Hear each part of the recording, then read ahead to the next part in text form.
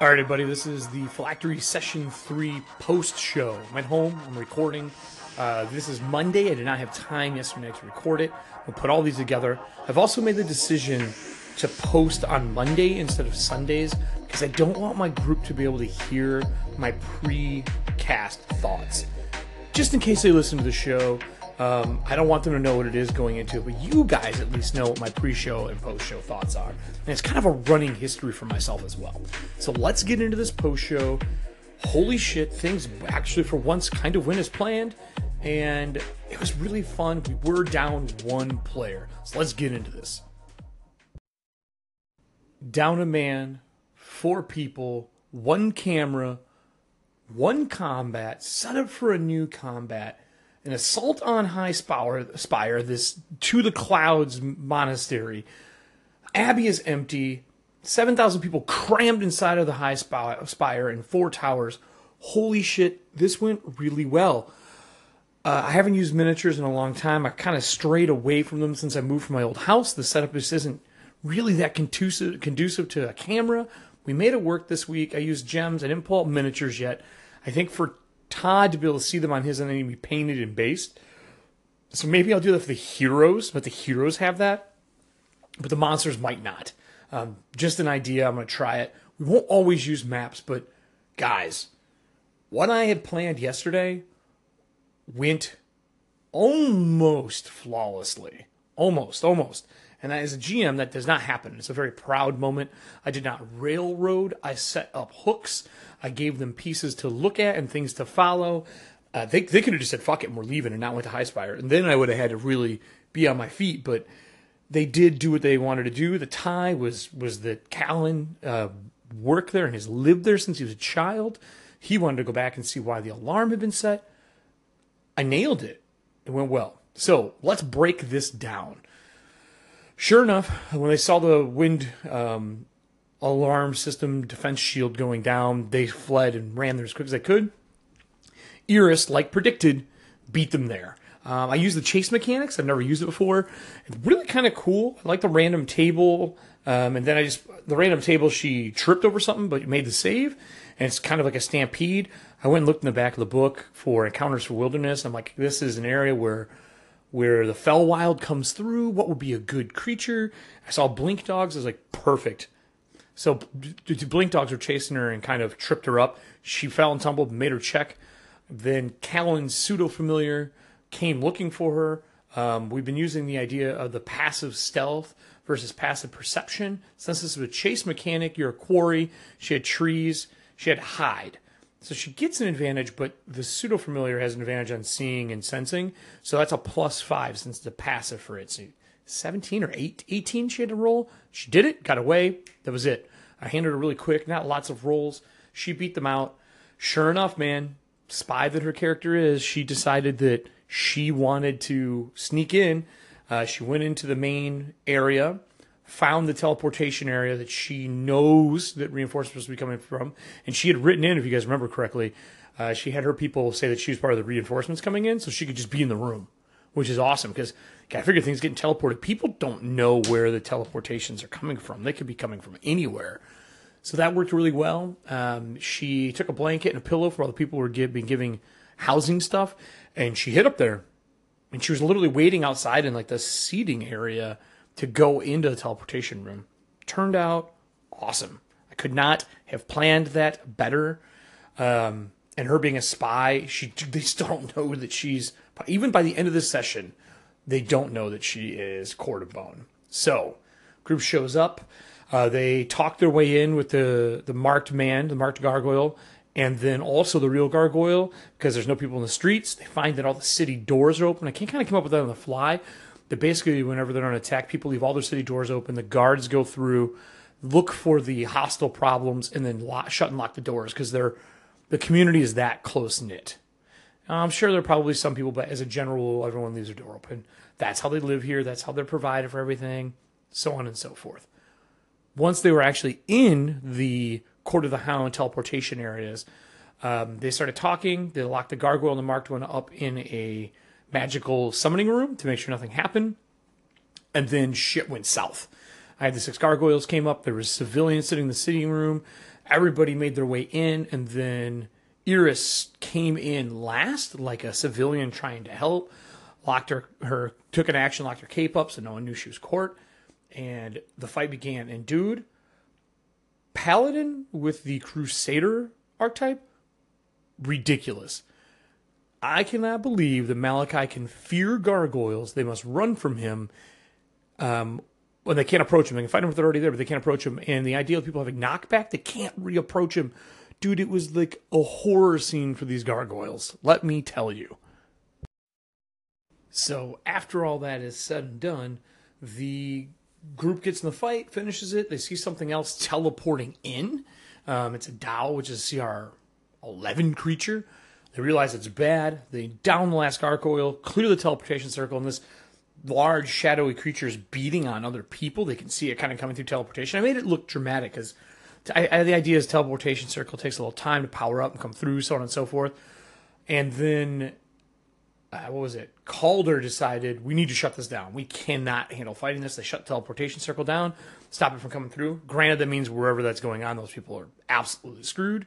The master in training from High Spire gave them a bunch of magical items, the +1 javelin, stuff like that. Told them, yes, get out of here, or stay and fight, whatever you want to do. The group decided, we need to go. We need to warn the courts. And then it happened. My girl, Iris, decided, you know what? I'm going to say I'm a smuggler, and I know that there is a circle that we can use, that it's a smuggler trade circle. That's how we're going to get out of here. On the one I came in on that's up in the hills or the mountains, that's what we're going to use. Holy crap, couldn't have planned it better. I didn't even have to make that up. She made that up. I just made the area that it's in. I decided it's like an old fort, and they took the wind tunnels. What did I end up getting in the wind tunnels? In the wind tunnels, I did this 3 half spheres that are wind related, and they, when you spin all 3 of them, and then once they stop spinning, kind of like tops, but you tell the story of the 3 siblings, and when it stops, you stop your story. It's kind of like how they told bedtime stories to kids, I think. And each one of the tops is a sibling, and it's just like the image for them are on it, like whatever their wind symbol is for High Cloud, and then you tell the story. So that's my history part. I've decided that if you're in any adjoining villages, because they got a list of villages and places that are friendly with High Cloud that will put people up when they travel, kind of like when monks travel. Hey, here's a place to stay. So they had that. If they do it, they get they tell that story. They basically get a advantage on all their rolls interacting with those people. There were 3 throwing dagger +3s. I forgot you don't have to attune, just bonus items, just things that are really special. So that's kind of good for them. There's some boots that they got. I think they're called Boots of the Gold Wind. No one knows what they are yet because nobody has Identify memorized. I don't think any of my casters have it yet. And they went through the tunnels, made their way up into the hills. And when they came out of the cave, they could see that High Spire was under assault from tons of gargoyles. They're in the trees, though, in the mountains. They used some illusions, snuck out, camped, and then made their way to the fort the next day because they needed to rest. I'm hoping during this time, Ian's character, Cortheon, is following them, either in wild shape or with magic or whatever it is he needs to do. So that's how that went. They got to the place. The teleportation circle is hidden in the corner of, like, think of those old forts where there would be a wall, palisade that goes around. It's like 40 by 60. The horses would go in there. There's probably some barracks inside the wall. And there's one tower that looks out off the mountain, kind of like a scouting or a warning area as you go up. And inside this area, they realize that there are 2 faces on each of the wall around that you would walk around the lookout. And those 8 faces, 2 on each of them, has slowly been watching them. Iris was good enough to sneak in. They found some of those smeared stone areas, and then I decided to have a person buried up to their neck that has been marked. So she got everyone in. They dug him out. She checked the secret area. We've decided that the teleportation circle is made for the circle of bone. They illegally have it because she's a spy, and it's 2 hands holding it, and then the fingers light up as a denoting of how much time you have till the circle is active. And as soon as all this went down, I had the creature start forming. The pseudo-familiar for Calder was kind of on watch outside because it's small and saw this huge creature forming and these floating faces around it. And we cut it there. Went well. There was a lot of roleplay, but mostly combat this session. The Paladin's ability to fear people as Crusader is awesome. And at the end of the session, I leveled everybody. Everyone's taking the same classes they were except for Callan. Now he's traveling. He's going to be a monk and a cleric, which is actually kind of cool. He took the Radiant Fist or whatever it is and turned it into wind. We just redid it and said it's all wind damage instead. Pretty awesome. Really excited it went well. But I'm in non-con this weekend, and I'm hoping to be back Sunday to run the rest. So let me give you a rundown for what's going on for next week. So, went well. This week, busy as shit. I leave Thursday night to go to Limelight in Sheboygan. It is non-con this weekend, everybody. If you are in the Milwaukee area and you listen to this podcast, I will be running my new IP Warpaint, which is a Cypher Ghost in the Shell meets Pacific Rim world of far future 3077 kaiju and pilot combat, which are known as Hound and Hunters. I'll be running that if you're interested. Come on out. It's at 8th Street Ale House. It is a small group, somewhere between that 50 to 90 range.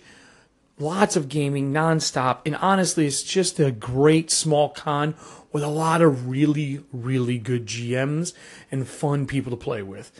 So if you're looking for something to do this weekend, you want to make it for one day, you can make it for all of them. Join us. I believe it is $45 if you pre-reg, $50 at the door. If you only come for one day, I think it's $25. Now, granted, I think you get a glass and discounts on food at 8th Street Ale House while you're there. So if you're in the area and you just want to come eat and play games, it's a good way to get a little bit of a discount and play some games. I know Jeremiah is going to be running Kingdom Death Monster. I believe my friend Kelly Dawson is going to run some Blades in the Dark.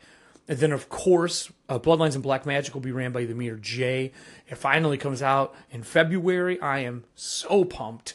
And I think there might be some Rune 5e that's whisperings and murmurings. So yeah, that's how things are. There's a guy there who runs a bunch of card and board games. It is downright a good time. I will say I will be bringing 2 games. I'll be bringing Weave to play for those who have not played it yet. Fantastic tarot cards used to tell a tale. Monocle Society builds it. One of my favorite games this year, top 5. And then I will also be bringing Fall of Magic. And I think I kind of want to run a really deep storytelling session. So I'm going to really pick and choose the people who play that. We get to play in the basement hall area they have. It's all wood paneling and stuff.